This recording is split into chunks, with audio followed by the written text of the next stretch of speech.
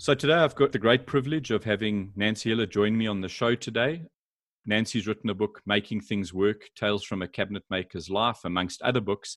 And she's joined us to talk a little bit about the book and her experiences. So I think, Nancy, probably the first question, it's kind of traditional to ask about how you started woodworking. And I know you can share with the listeners your story about some of the antagonistic comments from your stepdad and, you know, how he challenged you to do the cabinet makers course. But I'm always sort of curious about whether people learn to make things or whether they have a desire to make things that's sort of inherent. And I was just wondering, going back to your early childhood, were you the kind of child who was always tinkering with things, always taking things apart, or did the furniture making, you know, take you to a different step on that? I wasn't tinkering with things or taking things apart. I mean, some of my earliest memories involve toys that I liked to play with that involved some kind of building. So, for example, we had these Flintstones. I don't know whether you had the Flintstones in South Africa. It was a cartoon series on the television. And so there were these Flintstones building blocks that were basically like giant Lego pieces. This is before all the other Lego parts came, just the basic building blocks before, they started coming up with all kinds of fancy Lego parts and people. So they were just kind of like bricks that interlocked, and they were made of expanded polystyrene, that is styrofoam.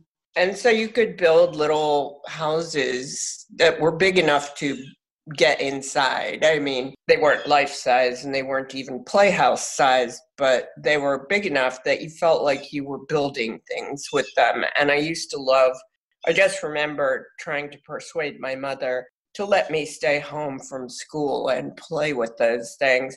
So there was that. And then there was also a toy we had that I think it was intended to teach little girls how to sew. And so it was a piece of sort of high density fiberboard, probably, with holes drilled or punched in it. And it came with some lace, like shoelace type material. And the idea was that you could sew things together, by putting these parts together and sewing them with this lace. And then the other one that I will never forget is it may sound really bizarre, but we had these little books they were sort of scenes, and they were plastic pages, and you would peel off these sort of self-adhesive designs and make them into patterns. And I remember playing with those especially when I was ill in bed, like with the mumps. And I don't remember wanting to take things apart and figure out how they were made, but I remember enjoying making patterns and building things in these ways, as well as when we lived near the beach and we would go to the beach, and I loved digging canals for the water to go in and making castles and stuff like that. For whatever reason, I don't know whether I was given messages about, no, don't take that apart, but I rather doubt that, knowing my parents. I just didn't gravitate towards taking things apart and figuring out how they work the way that many kids do. So there was that. And then the other very vivid memory I have is that I always liked to rearrange the furniture in the living room or in our bedroom that I shared with my sister. First of all, it was a way to influence my surroundings, but it was also a way of changing my perspective on things and enjoying a new perspective. And even though I would not have been able to articulate that in these terms when I was 6 or whatever, I know that's what I was doing, because I remember the feeling of, it looks so cool that way, So those were my first memories that are related to the work I ended up doing. And I guess that there's certainly some elements of that probably coming through in terms of what you love. If you're taking a kitchen and you're doing work on it, or you're adding a piece to a room, there's also those elements of improving the room and changing the room and bringing something new to the room, I guess. Definitely. Always, yes. It's interesting to me just, where maybe the roots of the creativity comes from. And, I did shop class because it was kind of compulsory when I was at school. And, I see my kids now where that's sort of falling out of the curriculum. And I wonder about whether that is a good decision or not, because I think those early memories of just watching a role model do something or being allowed to, just go for it and build something, get inside of something. I think that there must be some element of that carries through, that just removes the fear. I mentioned shop class. I was useless at it. I think I got 35% in my final year. And if they hadn't added woodwork and metalwork and technical drawing together, I would have failed the year. I had no patience when I was younger.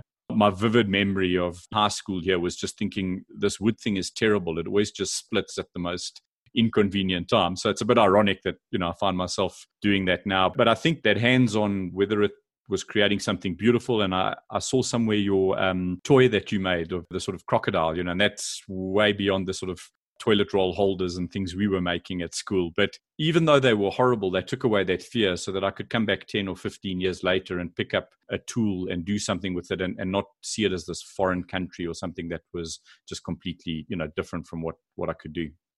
Yeah, I think that, I know that a lot of the curriculum in schools is driven by a desire or need to be quote unquote relevant to the needs of the larger economy. And certainly for the past 30 or 40 years, shop skills and the types of mechanical skills that have traditionally been taught especially in the 20th century in shop classes in the early 20th century, have not been seen as, to some extent, relevant, but also as worthy of anyone who was considered him or herself intelligent.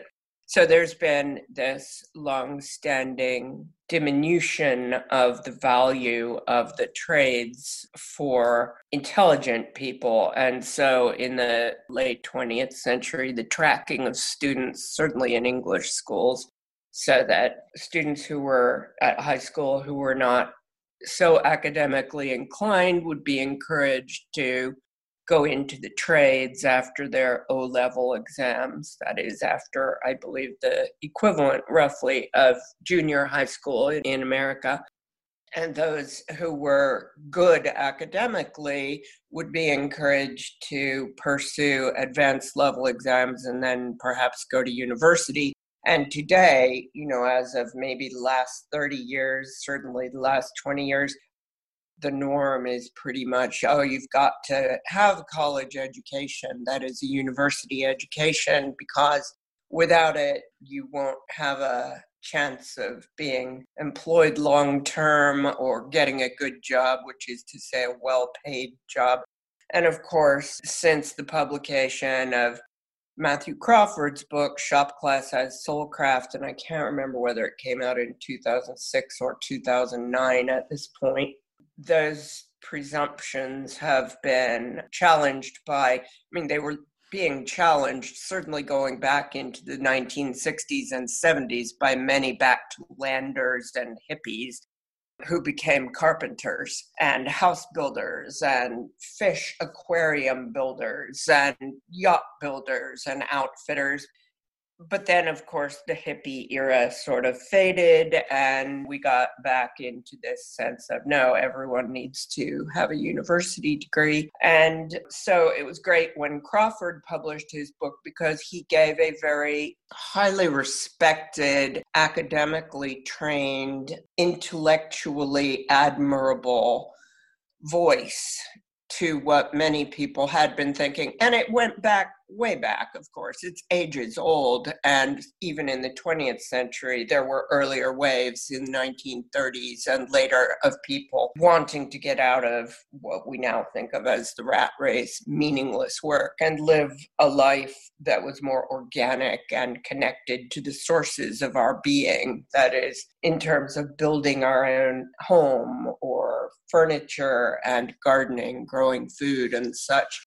So Matthew Crawford made a big difference, in my opinion. I mean, before I wrote Making Things Work, I had already begun writing a book it would have been sort of along the lines of Matthew Crawford's book, but it's great that he ended up writing that book because he has a doctorate in philosophy from the University of Chicago and was able to articulate these arguments and provide profound insights into the cognitive dimensions of manual labor that I certainly couldn't have, and most people haven't, even to this day. And so he has certainly provided some artillery, or I don't like warlike metaphors, but he has given a lot of validity to the claims of many people, whether or not they were or are good at academic subjects, who didn't want to go to university and wanted or do want to make a living in the trades or in the arts or in agricultural work. He has provided all kinds of rationales and argument fodder for those / against the opposition of parents or career advisors and other people. And of course, that's just one tiny bit of insight into the value of his book, which has worth on many different points. It's definitely worth reading. I certainly remember when I was young, my dad was very much in this movie of you're a doctor, lawyer, if you're slightly retarded, you're an accountant, that was where it ended.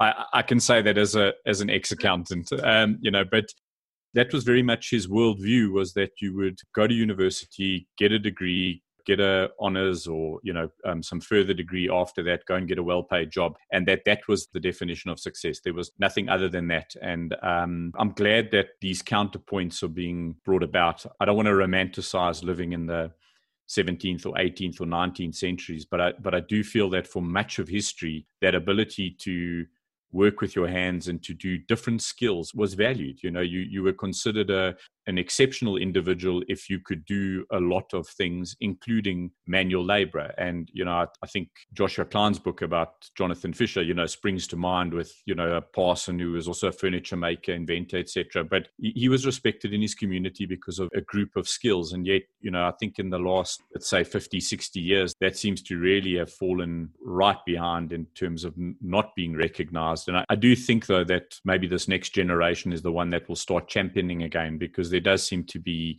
a lot of respect for making and the intent of making and that desire to do something with your hands. So I think, my kids will grow up in a generation that recognizes that as being good and meaningful work.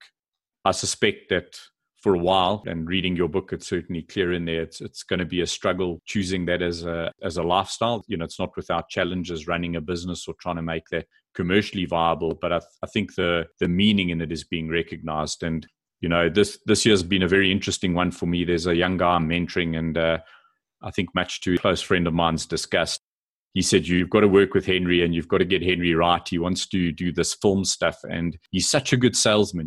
Can't you have him work in a call center and just get some proper business experience? And we did that. And I spent time with Henry and I said to Henry, I think that if you follow what you like, that, eventually the success will come. But saying at 20 that you must go after this definition of success and do something you hate, you've got a hell of a long life ahead of you doing something that's meaningless, And then this year we sit there and I said, so, you were advocating that Henry would have gone and joined a corporation and done whatever, which are now retrenchments and furloughs and out of business and half salaries and all the rest of that. Meanwhile, he was, let's be fair, quite meager in terms of what he was being paid and the job he was doing, but he's loving it. So this year we've all been forced to take a salary cut and do what we're doing. There's some people who are doing what they enjoy for that, for that lower salary. And there's some people who are in corporate that are not enjoying what they're doing at all. And this year hasn't been the year for getting a lot of financial reward for that. So I found it an interesting year just in terms of juxtaposing those two worlds. Yeah. I hear what you're saying about doing what you love. I think that often when you pursue what you love, you end up learning so much about what you love that you don't want to do it anymore, as I did early on. And then Either you get out of it or you figure out new definitions or understandings of what it means to love what you do. Yep. But then the other thing is, I think about all the people I know who are in the arts and entertainment business. We have a lot of friends who are musicians, for example, or actors, and, they can't perform for money right now, most of them, or if they are, it's radically reduced because they're doing it by Zoom and making much less money. It's not enough to live on. So it isn't just about doing what you love. I mean, there always has to be some kind of economic viability, or you create the economic viability ideally. But I think that there's always a dialectical relationship between doing what you love, doing what you have to do to make money. You're constantly, you can be doing what you love. I mean, I love what I do now, making furniture and writing, but I'm constantly having to sell my work, deal with clients. I think part of loving what you do is learning to love it. It's some of the time, I think in many people's cases, perhaps it's more like an arranged marriage where you can come to love what you do, even though it's not what you set out to do because you loved it.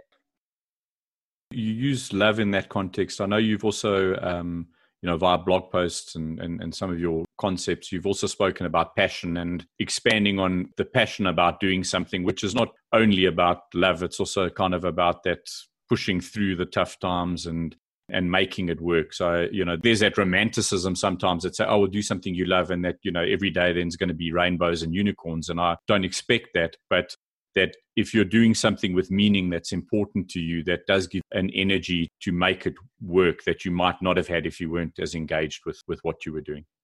Right. And I think that I don't know enough about South African culture to say this, but certainly in America, I do not have any hesitation in saying there is a very right-based sense of what love is. That is, it's supposed to be very easy. It's supposed to be pleasant. And I don't just mean romantic love, of another person, but the idea is it's love, it's all good. A deeper sense of love, a deeper understanding of love or passion includes the discipline and the responsibilities that go along with it that are really love in action. That is love as a verb, not just finding something pleasant, but the action of showing love to someone else or an animal or a garden or, what you do, your vocation or your employment. And I find that in this country, there's far too little. I think there's insufficient emphasis on the importance of shouldering responsibilities in terms of what you do. I mean, and that's going to come off as simplistic. What I mean is the responsibility to invest yourself fully in what you do and somehow creatively learn to love it.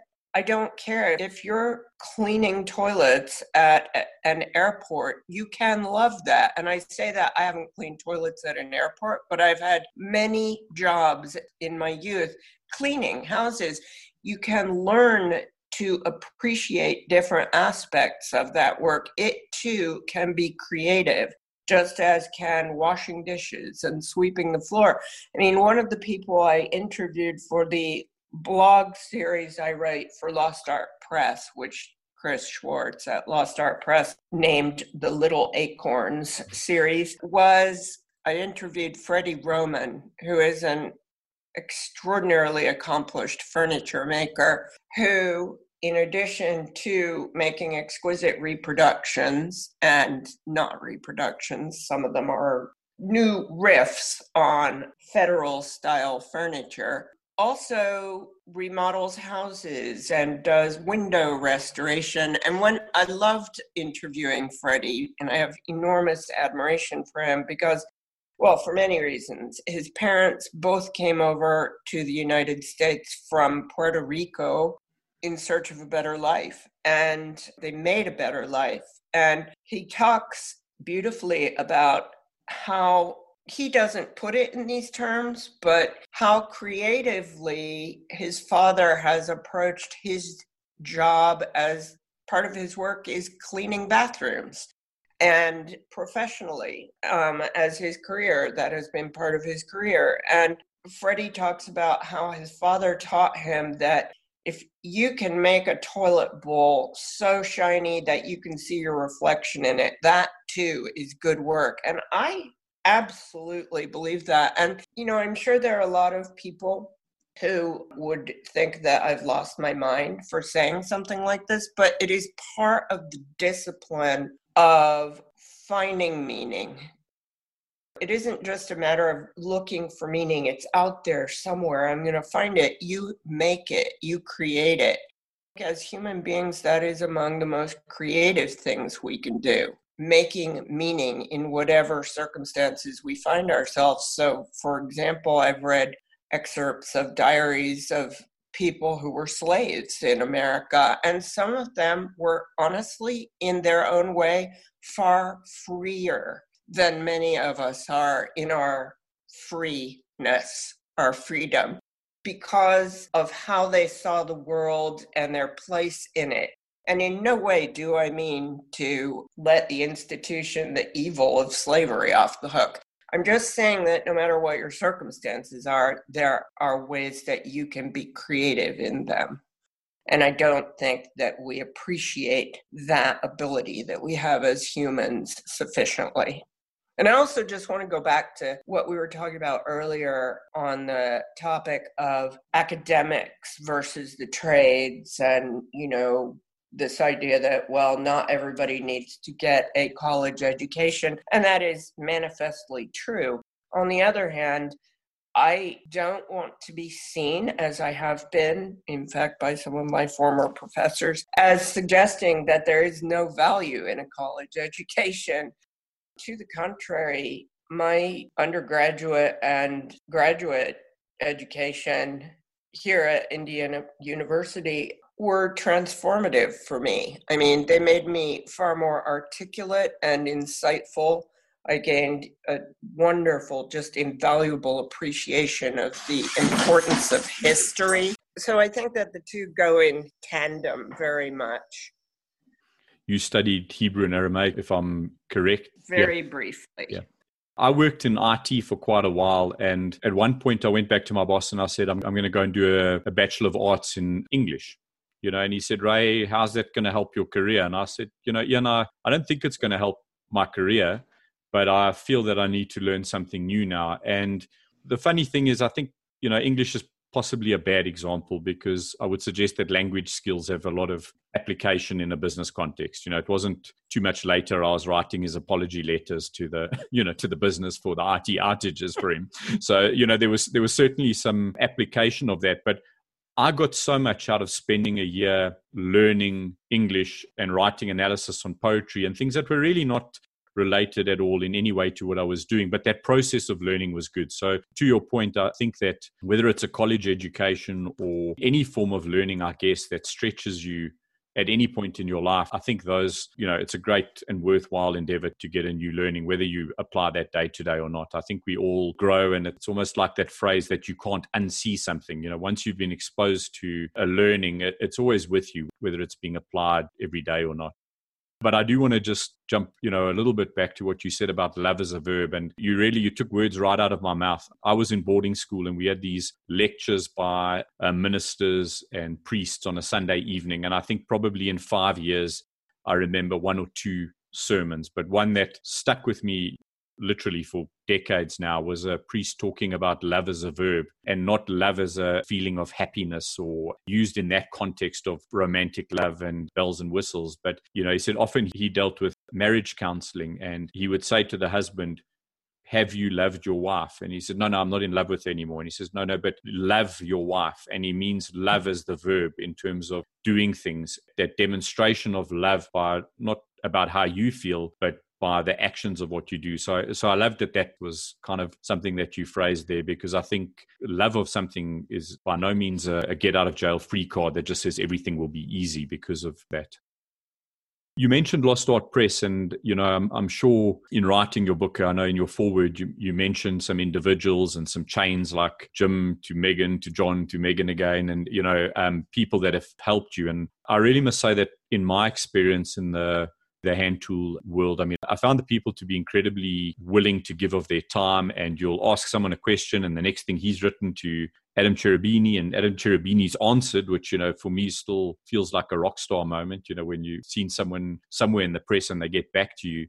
But that's largely in the context of, I would say, hobbyists and craftspeople. Whereas you began in this, what I'd paraphrase as a sort of gruff, blue-collar English, really quite a chauvinistic environment. So in your experience, has that changed a lot? I've got a 12-year-old daughter, and I was just wondering when I was reading your book, do you think that the world's a bit more open today to that? Or do you think if she went and worked in a cabinet maker shop, she was going to face many of the same challenges that you faced? Well, the first thing I would say is that the culture of different shops varies widely, but on the whole, in general, things are much more open to females today than they used to be. I mean, it's actually night and day, really. I've even had men tell me that they feel discriminated against because they feel like women get more opportunities now, which is ridiculous, actually. I mean, in terms of just generalities on the whole, it's ridiculous. I'm not saying that individual men don't have experiences of competing with individual women for particular jobs or slots or scholarships. Obviously, they do in any field. But on the whole, I would say that there's much more acceptance of women in the trades. I also do think that there's considerable backlash still. And it seems to me, based on some anecdotes I've heard from some younger women in particular, the backlash may be even stronger against certain people now that it just seems like the more successful women become in showing that we can do the work and we belong in the trades alongside men, as in most fields of endeavor, there will always be certain people who feel slighted or left out or resentful. And I think often the resentment and other stuff they're feeling is related to other psychological and cultural and emotional crap. But they bring it to bear in their response to women entering traditionally male fields. So there's still resistance in many places. The other thing is just going back to your point about the difference in culture between the world of people who do furniture making and woodworking as a hobby or a pastime and those in traditional shops. Well, I mean, even these words are generalizations because there are traditional shops of all sorts, and really it's true to repeat myself, each one has its own culture. So it's hard. On the one hand, you have to generalize about such things, and on the other hand, I kind of hate to generalize about them because there are shops where I found a place, at least temporarily working, and felt okay working there, or even embraced working there, but then eventually left. And for me, the leaving was less about being a woman than feeling like if I'm going to do this work, I don't just want to be the person putting the things together, building other people's designs. I want to be part of the whole process because then it's more fulfilling to me. So I wanted to be the person who also talks to the clients and discusses whether or not it's a good fit to have me build their job and design their job. And then I wanted to do the design work and work with them and then install it and deliver it. And, I like to be part of the whole thing because then I feel truly responsible and truly engaged. And for me, that translates to a kind of satisfaction that I otherwise don't get. It also, of course, brings with it the cost of running your own business. And that isn't just a financial cost, it's a cost all kinds of existential costs and, like to the point where you feel like you're never really off. It's not ever really time off. And so there are trade-offs, but it's where I am. But I can't remember, you started off talking about your 12-year-old daughter. There are certainly shops I know of today where, well, I wouldn't want to work in them. And then because I'm a woman, but also I think some of the men I know wouldn't want to work in them either. And in those cases, it really is a matter of the culture, which is an expression of the person who owns or manages the shop or the kind of work they do. So I think you just really have to look at particular people and particular shop cultures. But yes, to reiterate, yes, on the whole, I think the world of furniture shops is more open today to women than it used to be. And I guess, there's also maybe another aspect of that is with the sort of social media and the visibility of what people are doing, it's possibly also easier now to find an audience for what you were doing. I would imagine in 1980s England, if you wanted to go work in a cabinet shop, there were a certain amount of opportunities and you had to work in that space. Whereas today you possibly have more freedom that if you are doing something well, that there is a way to put that out into the world and that maybe recognition or the customers will find you because that's what they are interested in. Yeah. Yeah, I think so. So maybe just moving across to talking about making things work. And I know when I first dropped your mail, I sort of erroneously described it as an autobiography. And I think that's because of the, just the fascination I had with the anecdotes and the characterization. And, so I put a lot of emphasis into that. You mentioned that Shop Class to Soulcraft is also kind of a scholarly, a serious, discussion about some elements. But just interested in terms of your journey with the book is, what did you originally set out to do with it and how did it morph and what did you want to achieve with it, in terms of its original and I guess its final iteration? Well, it went through many stages. I started wanting to write it before I had written any books. And so I started working on bits and pieces of it. And, there are many people who have written books about writing and they say, just write. You just have to sit down, force yourself to sit down, make it a habit, like half an hour or an hour every morning before you do anything else. And just write. It doesn't matter what you put on the page, just write. That does not work for me. I find that if I do that, I end up with just a bunch of mental masturbation. It's just crap. And I am just one of those people who, and I know there are so many people who say, oh my God, that is the last way you should write. I have to get the first sentence. And until I get the first sentence right, it may not be the first sentence in the last draft, but the first sentence has to be right. And the first paragraph has to be right before I can go on. And so it's a very slow and sort of tortuous process. That is to say, it's circular. I'm constantly going back and rereading and seeing how does the logic of that flow. And then as I get farther and farther out from that, did what I just wrote in this chapter contradict what I said in the first one? So it's just constant going back. And my dad is a writer, and we talk about writing a lot, and I have long compared my writing process to a spider spinning a web in that, it always comes back to the center and then out again, and also it's coming out of you, and it's a very slow process. And that's how I write. I mean, a lot of people read stuff I've written and they say, how do you do this? It just seems to just come out of you fully formed. And of course, if it seems like that, then that's probably just a testimonial to how much time I spent rewriting, because everything I do is it's a constant process of reworking and rewriting. And then, so when I first started writing the book, I thought it would be a book about making. And I didn't even use that word in the way we use it now. I was going from a mid-1980s book that was written by a philosopher and English professor, Elaine Scarry, who is like mega brain intellectual. And in the first course that I took at Indiana University in religious studies, the professor used part of this book. The title of the book is The Body in Pain, The Making and Unmaking of the World.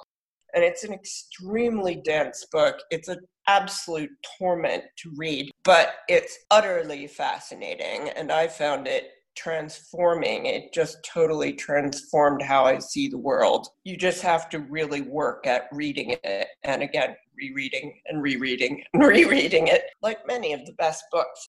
And one of the things Scary mentions in her book, at some point in a more reflective area, maybe in a preface or introduction or something, she says, we've really only begun to think about the process of making and world making, and I'll leave it up to scholars of the future to write about that. And so I thought, well, I can write at least something about that.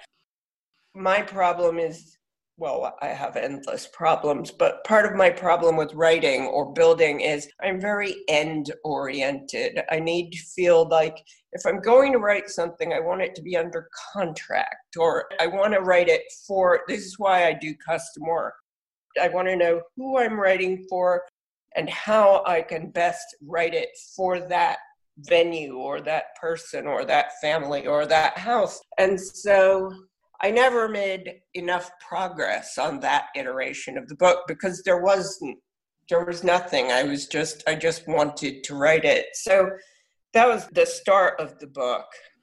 And then I had got some way into that when a student in a course I taught at Kelly Mailer's School of Woodwork pointed out an essay by Matthew Crawford that was actually, it turned out to be sort of extracted from the book Shop Class as Soulcraft. So when that book came out, I thought, oh, well, I can't write that book anymore because now it's been written and he did a way better job than I would have of doing it in this way. So I kept writing and thinking about how I could change it. And in the end, there was this flurry of other books that came out that were related. So, for example, Peter Korn's book. And so I thought, okay, well, I have some material here. And I mean, at this point, I should just go back a little and say, one of the things I wanted to do with my book was also demolish some of the romantic fantasies that many people had about what it might be like to make a living as a furniture maker. And so I had started writing some anecdotes down about that, drawn from experience. And in the end, I just decided, well, people have written the serious books that I thought I might write, or they have addressed these topics that I thought I wanted to address. So maybe what I need to do is write a book that makes the points I wanted to make, but do it as a series of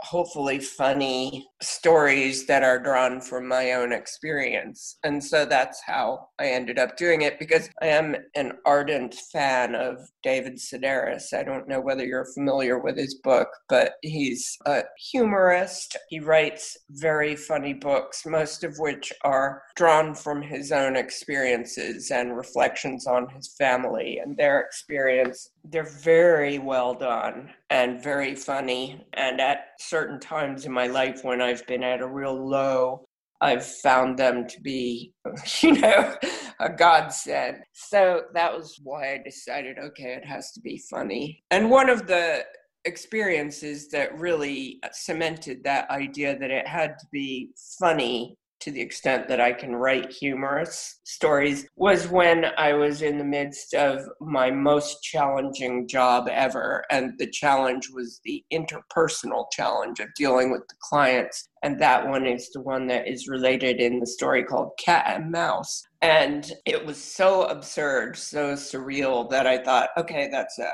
there's nothing to be done for it other than after each of these little conversations with these people, I have to write down what we all just said and turn it into a story, because it's hard to believe that I am living through this. I didn't know there were people like this. Well, I must say as a reader, that I certainly found it amusing. And I think that there's some characters in there that these absolute archetypes of people we know. I've never taken commission work, but, I certainly understand that sentiment. I think right at the end of that chapter where someone says, oh, they owe me $600. It's just not worth collecting it. And I think, that by the time you've got to there in that chapter and you really can visualize that scene. And I think we've all met someone like that or worked with someone like that. Hopefully you don't have too many friends like that. I had a good chuckle. I could feel you tearing your hair out as I was reading the book. So, yeah. It's interesting you speak about the writing process. And I had a question that I'm going to ask, but it's even more interesting, I think, in this context is, when I was reading books on writing, there were these sort of two camps. They always said that there's these people who plan their books and then there's people who evolve their books. And I think they always use, these days they always use George Martin from Game of Thrones as an example of this gardener who has to get everything perfect and just see where it goes and see what happens. And, that's why we 10 years down the line and still waiting for the book. And then, they would use the Stephen Kings and Brandon Sandersons and people as the alternate example who will plan out the book. They know how it's going together and then they can get in and they can write it. And in that context, meeting a word count target every day makes a lot of sense because, the framework is there and it's almost just like, doing joints until you've got furniture. Whereas if you don't know what you're building, and you're kind of playing with it and working on it, I mean, it stands to reason that will take longer, which brings me to my question is, although writing is maybe an interesting alternate income, I was reminded of an interview I had with Rex Kruger, and he was saying, he wanted to do a certain type of work, but, there was 1 month where he had to just go and build a deck for his neighbor because he needed money to pay the rent. And he went to the neighbor and said, gee, you need a new deck, because that was all he could think of selling. So in that context, making the commitment to write this and to put it together, did you have a publisher that had sort of taken the brief and was interested, or was it just written with a view to when it's finished and it's done, you will find someone to publish it? I was very curious about that. Oh, God, it's such a painful experience. I did not have a publisher, and it wasn't a book that my previous publisher, the Indiana University Press, would have wanted to publish. It wouldn't have fitted in with their books. What I wanted to do, well, I did, thanks to my friends Lee and Eric Sandweiss. They put me in touch with an agent because I thought, no, this time I want to go with like a big publisher, like Penguin. And so they put me in touch with an agent who had helped Eric Sandweiss get a contract with Oxford University Press for a book that he had written. And this agent was very kind to take me on, New York City agent. We talked about my ideas. I sent him some sample stories and we went back and forth. I don't remember for how long, maybe a year. It might even have been longer. We had a contract and it just never gelled. I don't remember the specific criticisms he had. Somewhere in a box, I have all of our correspondence still because I keep stuff like that. But it just wasn't coming together in a way that he could really get behind. He was very generous and very helpful. For example, he said, well, I do think that the story you have to lead with is living the dream. And that's why that is the first story in the book. I think he just felt like it was just too much of a hodgepodge, which is a fair criticism. It is. But then I was like, but David Sedaris's books are hodgepodges too, pretty much. I mean, So in the end, we decided to part ways. And at Woodworking in America, the event which Popular Woodworking magazine put on for years, it was 2016, and Megan Fitzpatrick, who was the content editor of across the whole spectrum of Popular Woodworking productions at that time, had invited me to give some presentations. And so I was there and I was talking with her about the book. And she said, well, why don't you just publish it yourself? And I was like, I don't know how to do that. And if I did, I would want it to be a really good, I would want it to be a professional product, not like so many self-published things. And she said, I'll edit it. You can pay me to edit it. I'm sure Chris will like it and help you sell it. And you can do it through Signature Book Publishing or printing, which is a print broker she told me about that Lost Art Press uses. And so I looked into it. And in the end, that's what I did. So first of all, I took the basic material over to an editor who had been recommended to me by my friend Lee Sandweiss. And so this editor, Mary Spohn, she read it or read parts of it and gave me some feedback in terms of the big picture, like joining it together and stuff. And I revised it based on her feedback. And then I just decided to do as Megan had suggested, because at that point I was just like, I've had this thing on my computer for so long. I need to be done with it and see what I can do with it. And so I paid Megan to copy edit the manuscript, and Megan, I can't think of her name, the other Megan at Lost Art Press who does the book design of some of their titles. Megan Bates. Yes, Megan Bates did the book design, and then it was printed through Signature Book Printing. Chris Schwartz ordered a copy, paid for it. I sent it to him and said a prayer, because I thought, if there's one person who could truly put the kibosh on this and make it a total money-losing operation for me, it is Chris, if he pans it. And I was really concerned. So when he was enthusiastic, I was ecstatic and very relieved. And so yeah, it's, on the whole, one of my furniture maker friends used to say, furniture making and writing, you chose two of the lowest paid professions, but you don't choose them. It's more of a compulsion than a choice. And so on the whole, I make more money from designing and building things than writing. Writing does pay notoriously badly. But because of Chris's endorsement, I made much more money on that book. I can't say I made money if I were to compare the gross amount that I made or even the net amount to what I might have earned from just designing and building furniture and cabinetry. But this was a project that was really important to me. And so even though I had spent countless hours on it, I was going to do it, and I did it. And it turned out that I did make a lot more money on that than on any of the other books I had written for the Indiana University Press before that. And that's truly is because of Megan Fitzpatrick and Chris Schwartz, their championing of that book. And also because I self-published it, which meant that I made a lot more per copy than I would have as an author. Typically, as an author, with my other books, I might have made literally $1 or $2 on a book that costs $30.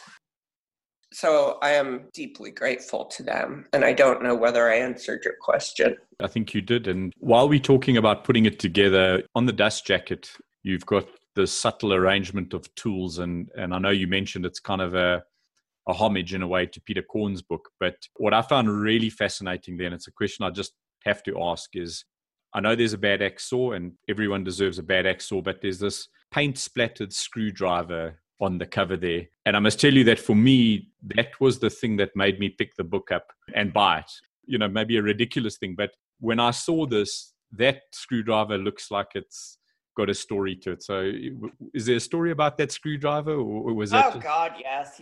As you can imagine, that cover, I put a lot of thought and time into that cover. And I also consulted a lawyer who works for artists in our area because I didn't want to get sued, because it clearly is, as you say, an homage and a sincere homage to Peter Korn and his book, but also it is a little bit of, as they say in England, taking the piss, because all of those tools on his cover are so beautiful and pristine. And I just thought, I totally get this. And it's a gorgeous arrangement of tools. It's a still life. It's a piece of artwork but it does not represent the reality of making a living in any of these fields. And so I took tools that I actually use every day and put them there. I talked with Mark Harrell. I said, I would like to have your saw on the cover. I'm going to send you a copy of the manuscript, and I want you to tell me whether it's okay to put the name of your tools on there, because if you don't want to be associated with this book, that's fine. But if you're okay with it, then I'll put it with your brand name up. The screwdriver, and I can't remember which plane is on that cover, but I think it may be my first plane back from 1980. The screwdriver is from 1980. It's one of the oldest tools I own. And yes, I started in 1980, and so it is a plastic-handled screwdriver.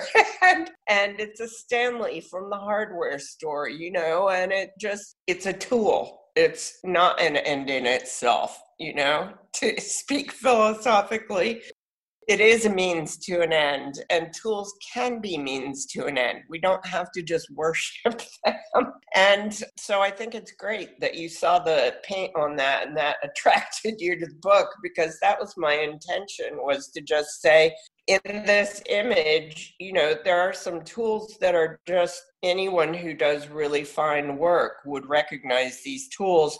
But the collection and the way that they're in also suggests to anyone familiar with working in the trades some of the realities, the exasperations, and the disasters that also underlie the experience, that anchor the experience of many of us who work in the trades and have done for most of our careers. But that when Lost Art Press, that the book is now published by Lost Art Press. Yeah. Because after 2 printings, I didn't want to take the risk of doing my own another printing, and Chris said, well, can we negotiate with you for the rights and do the book as an imprint of ours? And I was honored and thrilled. So it has a totally different jacket because he had a conversation with Peter Gordon.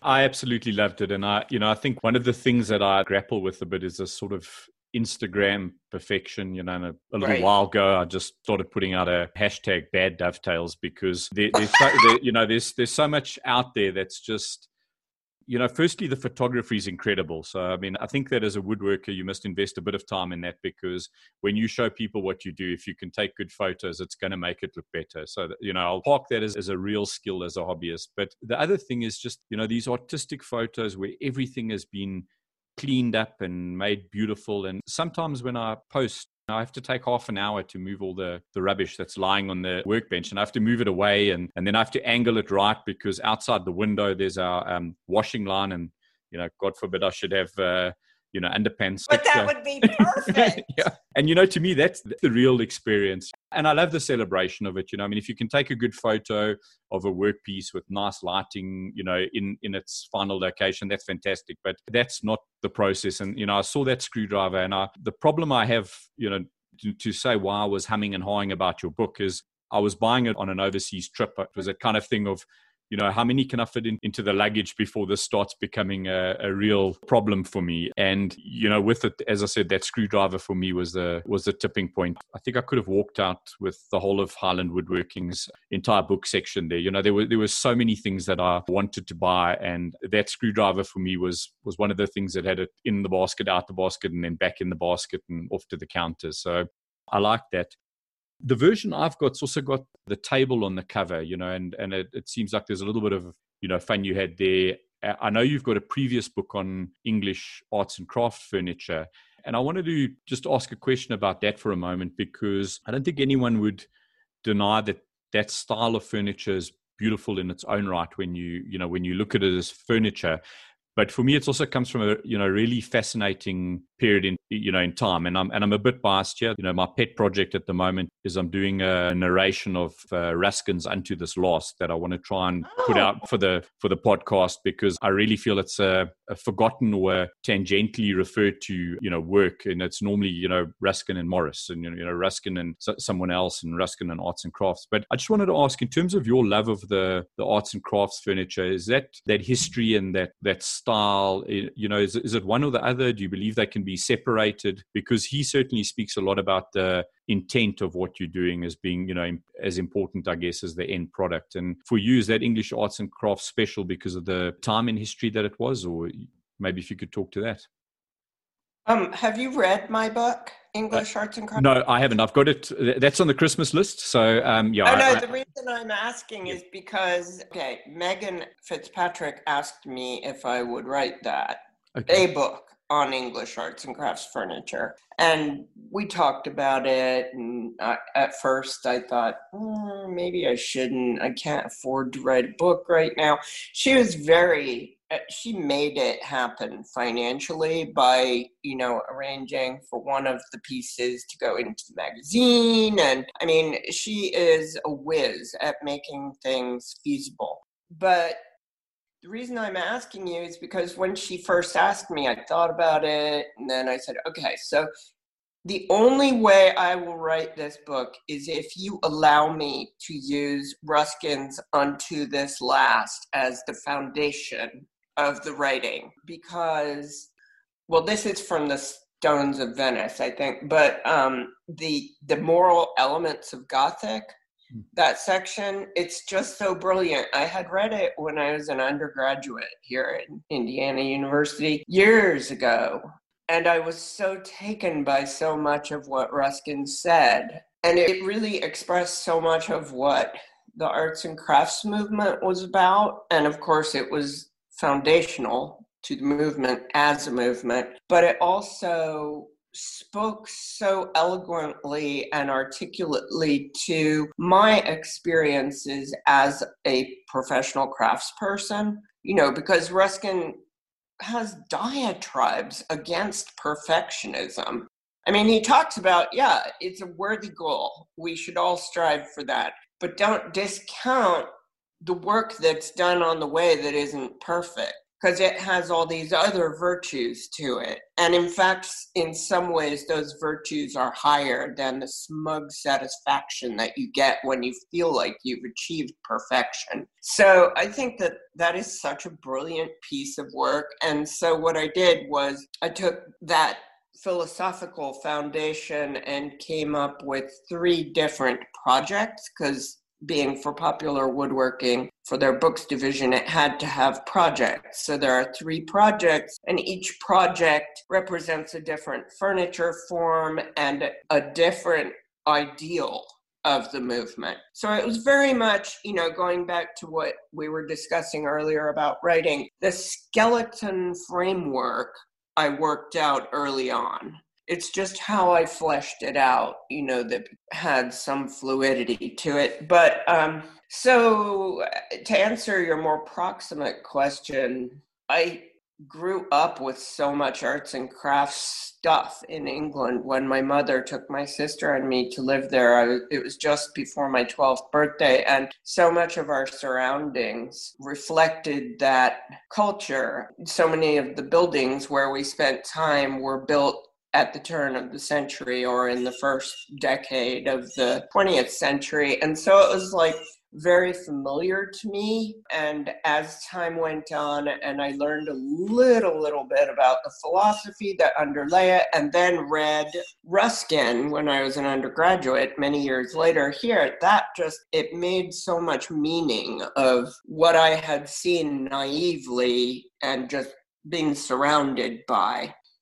It's actually a desk on the cover of that book, and it's my logo, my business logo now, but it is a desk that I designed drawing elements from washstands that were designed by the Harris Lebus Manufacturing Company in London at the turn of the century, which was actually a manufacturer, not like a guy designing exquisite furniture. And so the Lebus Company and the sideboard in that book, which is also the dust jacket of the English Arts and Crafts Furniture book, that is a big part of my book on English Arts and Crafts Furniture, because that represents, I use the Lebus Company to discuss the tension in the arts and crafts movement between this emphasis on doing the best you can and working with the best materials and taking as much time as a project takes. I mean, all of that is so labor intensive, which translates to costly. And so there's a tension between those inputs, if you like, and then the fact that that makes so much of the work that was done by exponents of that movement unaffordable to the majority, the overwhelming majority of people, whereas a competing value of the arts and crafts movement, certainly expressed by Morris, was that everyone should have access to things of beauty and utility. And so you can't overlook that tension. In America, certainly, I think that it has been very commonplace to overlook that tension, and only, especially among woodworkers and other artisans or craftspeople, it's very tempting to just focus on the input side and the ideals of the movement in terms of making and artistry without focusing on the other side, which is, but can people afford it? And so I think that someone who's done great work in this, but not necessarily in the arts and crafts mode, is Chris Schwartz, because with his Welsh stick chairs and his boarded furniture and staked furniture and his books showing people how to make their own furniture, he has done a great service to people, not only in teaching people woodworking skills, but in teaching people how to make things with which to furnish their own homes. And quite honestly, to go back to your very first question, that is why I got into this field. It wasn't because I was fascinated by making, it was because I wanted furniture and I couldn't afford it unless it was old junk, much of which is beautiful. And our house is full of old junk. And that is one of the main reasons why, to this day, as a maker, a designer and maker of furniture and cabinetry, I want my work to be affordable. Much of it is not affordable to people like me, but I do my best to work with people and their budget. As long as it's a cool design, I will really try to make it affordable to the extent that I can, because I want people to have nice furniture, just as I want to have nice furniture. I think it's very interesting you mentioned Chris there. I mean, when I was reading your book, but also his, anarchist tool chest there, I reflected back on when I was in varsity. And I think he makes a point about, when you're at that age in your life, you've got time, but time is certainly not money. And wouldn't it be wonderful if you could take that time and make something? And I thought about my experience in a tiny little bachelor pad, no furniture, probably usual guy furniture, big screen TV kind of thing, and no chairs. I'm sure I had a little computer game console or something in there, but books were on cardboard boxes and stuff. And it would have been such a great time if I'd been equipped with the skills to say, my dad to say, Ray, here's some wood. Why don't you put a desk together, or why don't you put a bookshelf together, or whatever you want for your place, why don't you do that? And I mentioned my daughter. I've also got 2 boys, and it's really my hope for all 3 of them that when they get to that age in their life, that they would come and say, Dad, can we borrow a couple of tools, and can you get us some wood, because we want to make something for, the digs. If I could achieve that, I would think that, my upbringing has probably been a success, because I think it would be wonderful. I think it would be wonderful for everyone if they had that kind of skill that says, I've got time on my hands and I can go and build something. I think, I really love that sort of idea. I think you certainly answered the question I had on the book, and I'm going to make sure that I actually order one before I put the podcast out, because there were only a couple of them left on Amazon when I looked. So now that we've spoken about that on the show, there might be a couple of people chasing the book down. But I think it's very interesting that you chose that as a basis for that book, because it's a work that I only became recently acquainted with. I just see so many parallels. And when you talk about this tension on efficiency, I think even as a hobby woodworker, I've got this tension because my daughter wanted a cabinet, and, I wanted it to be perfect. Dad had to build the best cabinet ever. And 3 years down the line, we didn't have a cabinet. And, I think it's easy for hobbyists to say they've got the luxury of time and they can get the dovetails perfectly right because there's no pressure. But the pressure is that life passes and opportunities pass. So my most recent little kind of knockout project, which was literally a couple of hours on the weekend, was a laptop stand for a friend, because I was at his house And I think it's very much a product of Zoom and laptops and looking up people's nostrils and, terrible, views or whatever. So he balanced his laptop on a pile of books. And I looked at this and I was like, this is a perfectly easy project for me to knock out a dovetailed box for him that I can put there where he can have something, special. And he's a big fan of Thor from the Marvel universe. So I carved a little hammer in the corner. But, the whole thing took me, I would guess, 4 or 5 hours. And the reason it took me 4 or 5 hours is because I used one of these big 4-foot, frame saws, and I resawed the wood, and it was terrible on the backside. I mean, Shannon Rogers is, was showing me videos of what he does, and, he's telling me how he can take a 1/8 veneer, and, I'm lucky if I can split a 1-inch board into 2 halves and, get it to the bottom. And when I'd done that, the backs were not great. I mean, you could plane them, but I was going to plane them to the point of being too thin to use if I didn't leave some, roughness on the backside. And I thought, hang on, one side's going down on the table, the other side's inside, it's not seen. I can go for perfection, or I can give it to him tomorrow night when I'm seeing him for dinner. Choose one. And, when you talk of that tension, I think it's also relevant to hobbyists, because if you insist on perfection in everything, then your output comes right down. And that means there's people in your life who aren't getting that Christmas present or aren't getting that birthday present. Or, my daughter, I'm glad now that she's not going to move out of the house before I made the cupboard to store her baby clothes in, but the opportunity would have passed. So I think that's a very real thing. And, those kind of things jump out for me in the text, which is, admittedly, it's not the easiest English to read always in some places, but I think the concepts are absolutely timeless. And, for me at the moment, it's really a wonderful piece of work. I know it would probably be simplistic to talk about your book as a sort of, one-line sentence or one key concept or whatever. But, for me, when I read a book like Gary Rogowski's Handmade, I came away and I've had this one thought, which and I said to him, I now talk about Rogowskiing it, which is just to be patient with yourself, because you're working on yourself as much as you're working on the wood. When I read your book, the biggest takeaway for me was if it's worth doing, it's worth doing badly, which is something that is never championed. It's always that if it's worth doing well is championed. And I guess if I was pushed, I would add on a comma and put, and it's all problems as the two concepts. Those were really big takeaways for me out of the book. This idea that it's worth doing badly and it's all problems. I mean, that certainly comes across in the book to me as a key sort of concept of yours. Well, It's All Problems is from my first boss, Roy, my first furniture cabinet making boss. So all credit goes to him. We now have a small community in Bloomington of people who say it's all problems.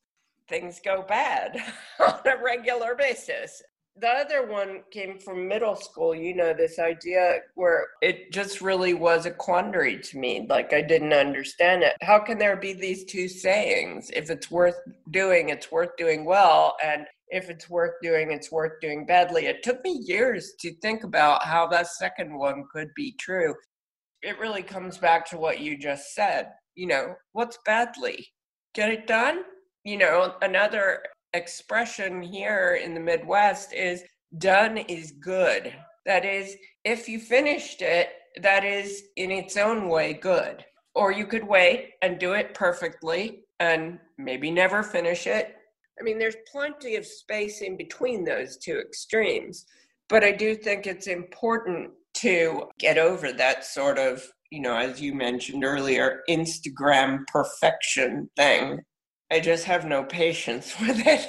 And it's used to market. It's used in, I think, very destructive ways to market things, just as you see among, most infamously young girls, how these concepts of beauty and the perfectibility you can achieve by means of software, photo editing software. People internalize those ideals and then they feel like they're worthless because they don't embody them. Whereas in fact, maybe no one embodies them, but you don't know that because you're just seeing this digital, unreal world. So I think it's so important to challenge that kind of dogma. Even though it isn't presented, it's more insidious than dogma because it's just presented wordlessly. I think there's a lot of danger in that. And I mean, Just at a pure statistics level anyway, even if we move away from, let's call that evil manipulative sort of side of things, and we just went down to an exemplar of work, whether that's carving or dovetails or a kitchen. The reality is there's 7 billion of us on the planet, and I would assume that there's someone who can do anything better than me. So if all I'm ever seeing is that, and I'm accepting that as normality, then there's a problem. I often talk to the kids about this whole idea of, do you want to live a Facebook life, which is just these moments that are the best of all of your friends, or do you want to just live a life? Because I don't believe that those tiny little high points of everything are representative.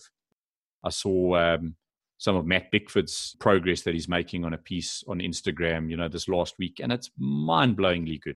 And I know that that's real. That's not Matt photoshopping pictures from a museum book together. I mean, that's what he's building. But that's not what 300 million woodworkers are making this week. We're probably using a bit of glue and sawdust to fill in a couple of cracks and checking whether it looks really badly in all lights or whether we can, kind of fudge it and move on. So I think it's important sometimes just to keep that sense of perspective about those sorts of things. Well, absolutely. But the other dimension to that is, do we all want to be making those things? Surely there's value in, and I'm not saying that Matt doesn't do these things or whatever. I know he's a well-rounded person with a family, but I mean, is there value in gardening or working at the food bank? Or woodworking isn't the be-all and end-all, at least not for me. It's one of many things. Here's the dog.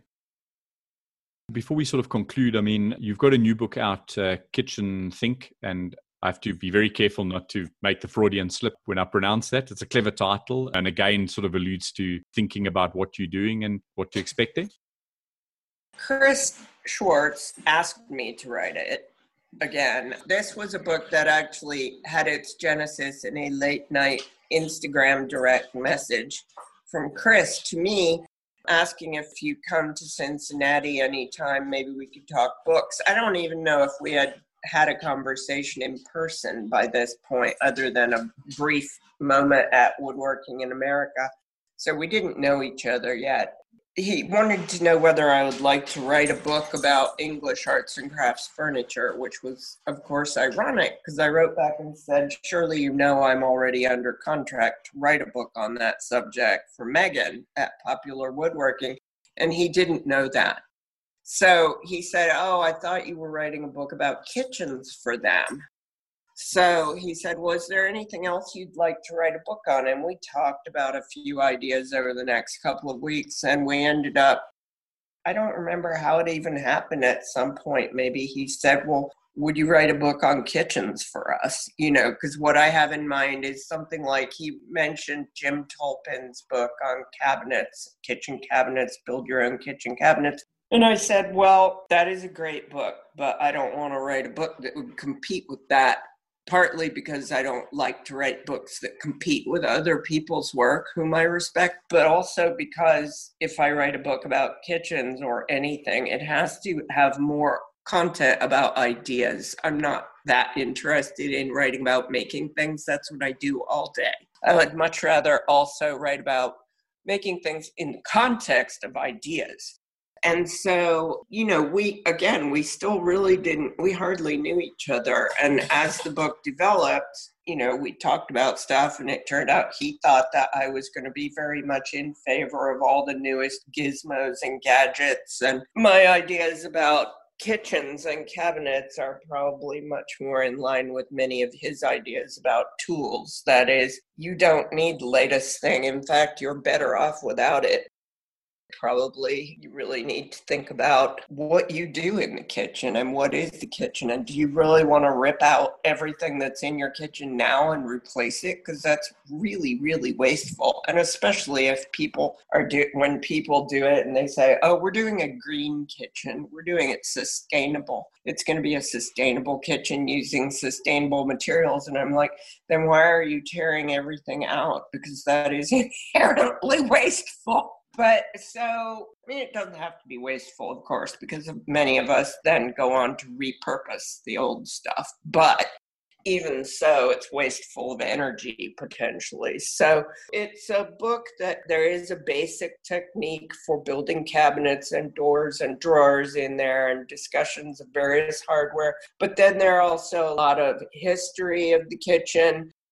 I provide that mainly as a way of relativizing our ways of thinking about the kitchen today, which is to say, the latest ideas on kitchens are not like people haven't always had dishwashers, and you don't necessarily need a dishwasher. We don't have a dishwasher. And just challenging a lot of taken for granted notions. And then there's also one of my favorite sections is just full of advice about how to avoid disasters. And it's all based on things I've done and learned from.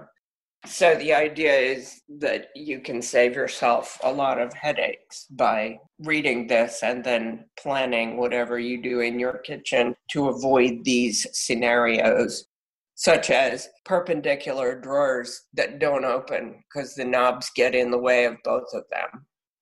It sounds stupid and like no one would ever do that, but people do it all the time. So it's just stuff like that. So there's a lot of practical advice. There's a lot of philosophical and principle stuff and history. And then there's my favorite thing is really there's a portfolio section of different kitchens and what went into making them and how the people decided what to do. And two of the more notable kitchens in the book are Wharton Esherick's kitchen in Pennsylvania. He was a very well-regarded, famous maverick artist and sculptor and woodworker in the 20th century. And then the kitchen of Johnny and Becca Gray. Johnny Gray is an internationally respected kitchen designer in England who originally came up with the idea of the unfitted kitchen.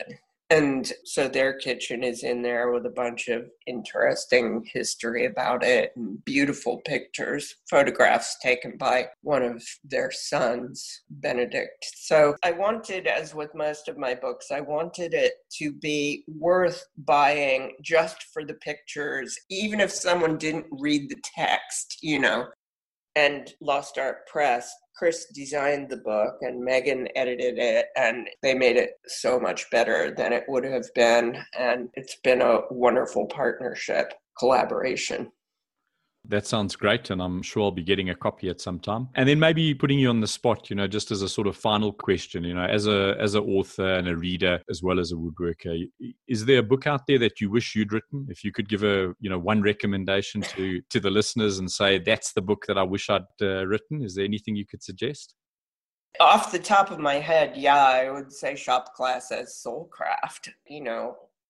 Totally take my hat off to Matthew Crawford. I mean, there are things about it that drive me crazy as well, but I just think it is a masterwork, in part because anyone can read it. You can read it if you have a doctorate in classical philosophy, whatever, and you can read it if you have a high school diploma or don't have a high school diploma, but are a basic reader of English. It's written to be intelligible to people across the board. You might have to look up a few words, but there are things called dictionaries. And then, of course, there are online dictionaries now. And I just think it's one of the most incisive and brilliant analyses of craft and the prejudices against body work that I have ever read. And so of all the books maybe that I might have aspired to write and been capable of writing, although I didn't ever get a doctorate, and I didn't, I was offered a fellowship to the University of Chicago for my master's, but I didn't take it. I don't have his background academically and intellectually, but we have related backgrounds. And I just think he did a brilliant job of analyzing, arguing, and communicating. Fantastic, Nancy. And thank you very much for that recommendation. And I also think thank you very much for your time, for generously giving your time to this interview. I know we've gone on for quite a bit. and I've really enjoyed it. I've lost track, I'm afraid, because I have to get back to drawing a kitchen. 100%. So thank you very much. And, it's been wonderful talking to you, and I've really enjoyed it. Thank you. Oh, likewise. I hope we get to meet in person some year. I hope the world gets back to normal and those opportunities come around. 2020 has been absolutely surreal. And, when I watch the stuff like the fires at the moment and the hurricanes and whatever in your part of the world, it's been particularly tough. It just, the mind boggles. I think if we'd sat at the New Year's party and asked what we were expecting from 2020, this certainly wasn't on my order list. Nope.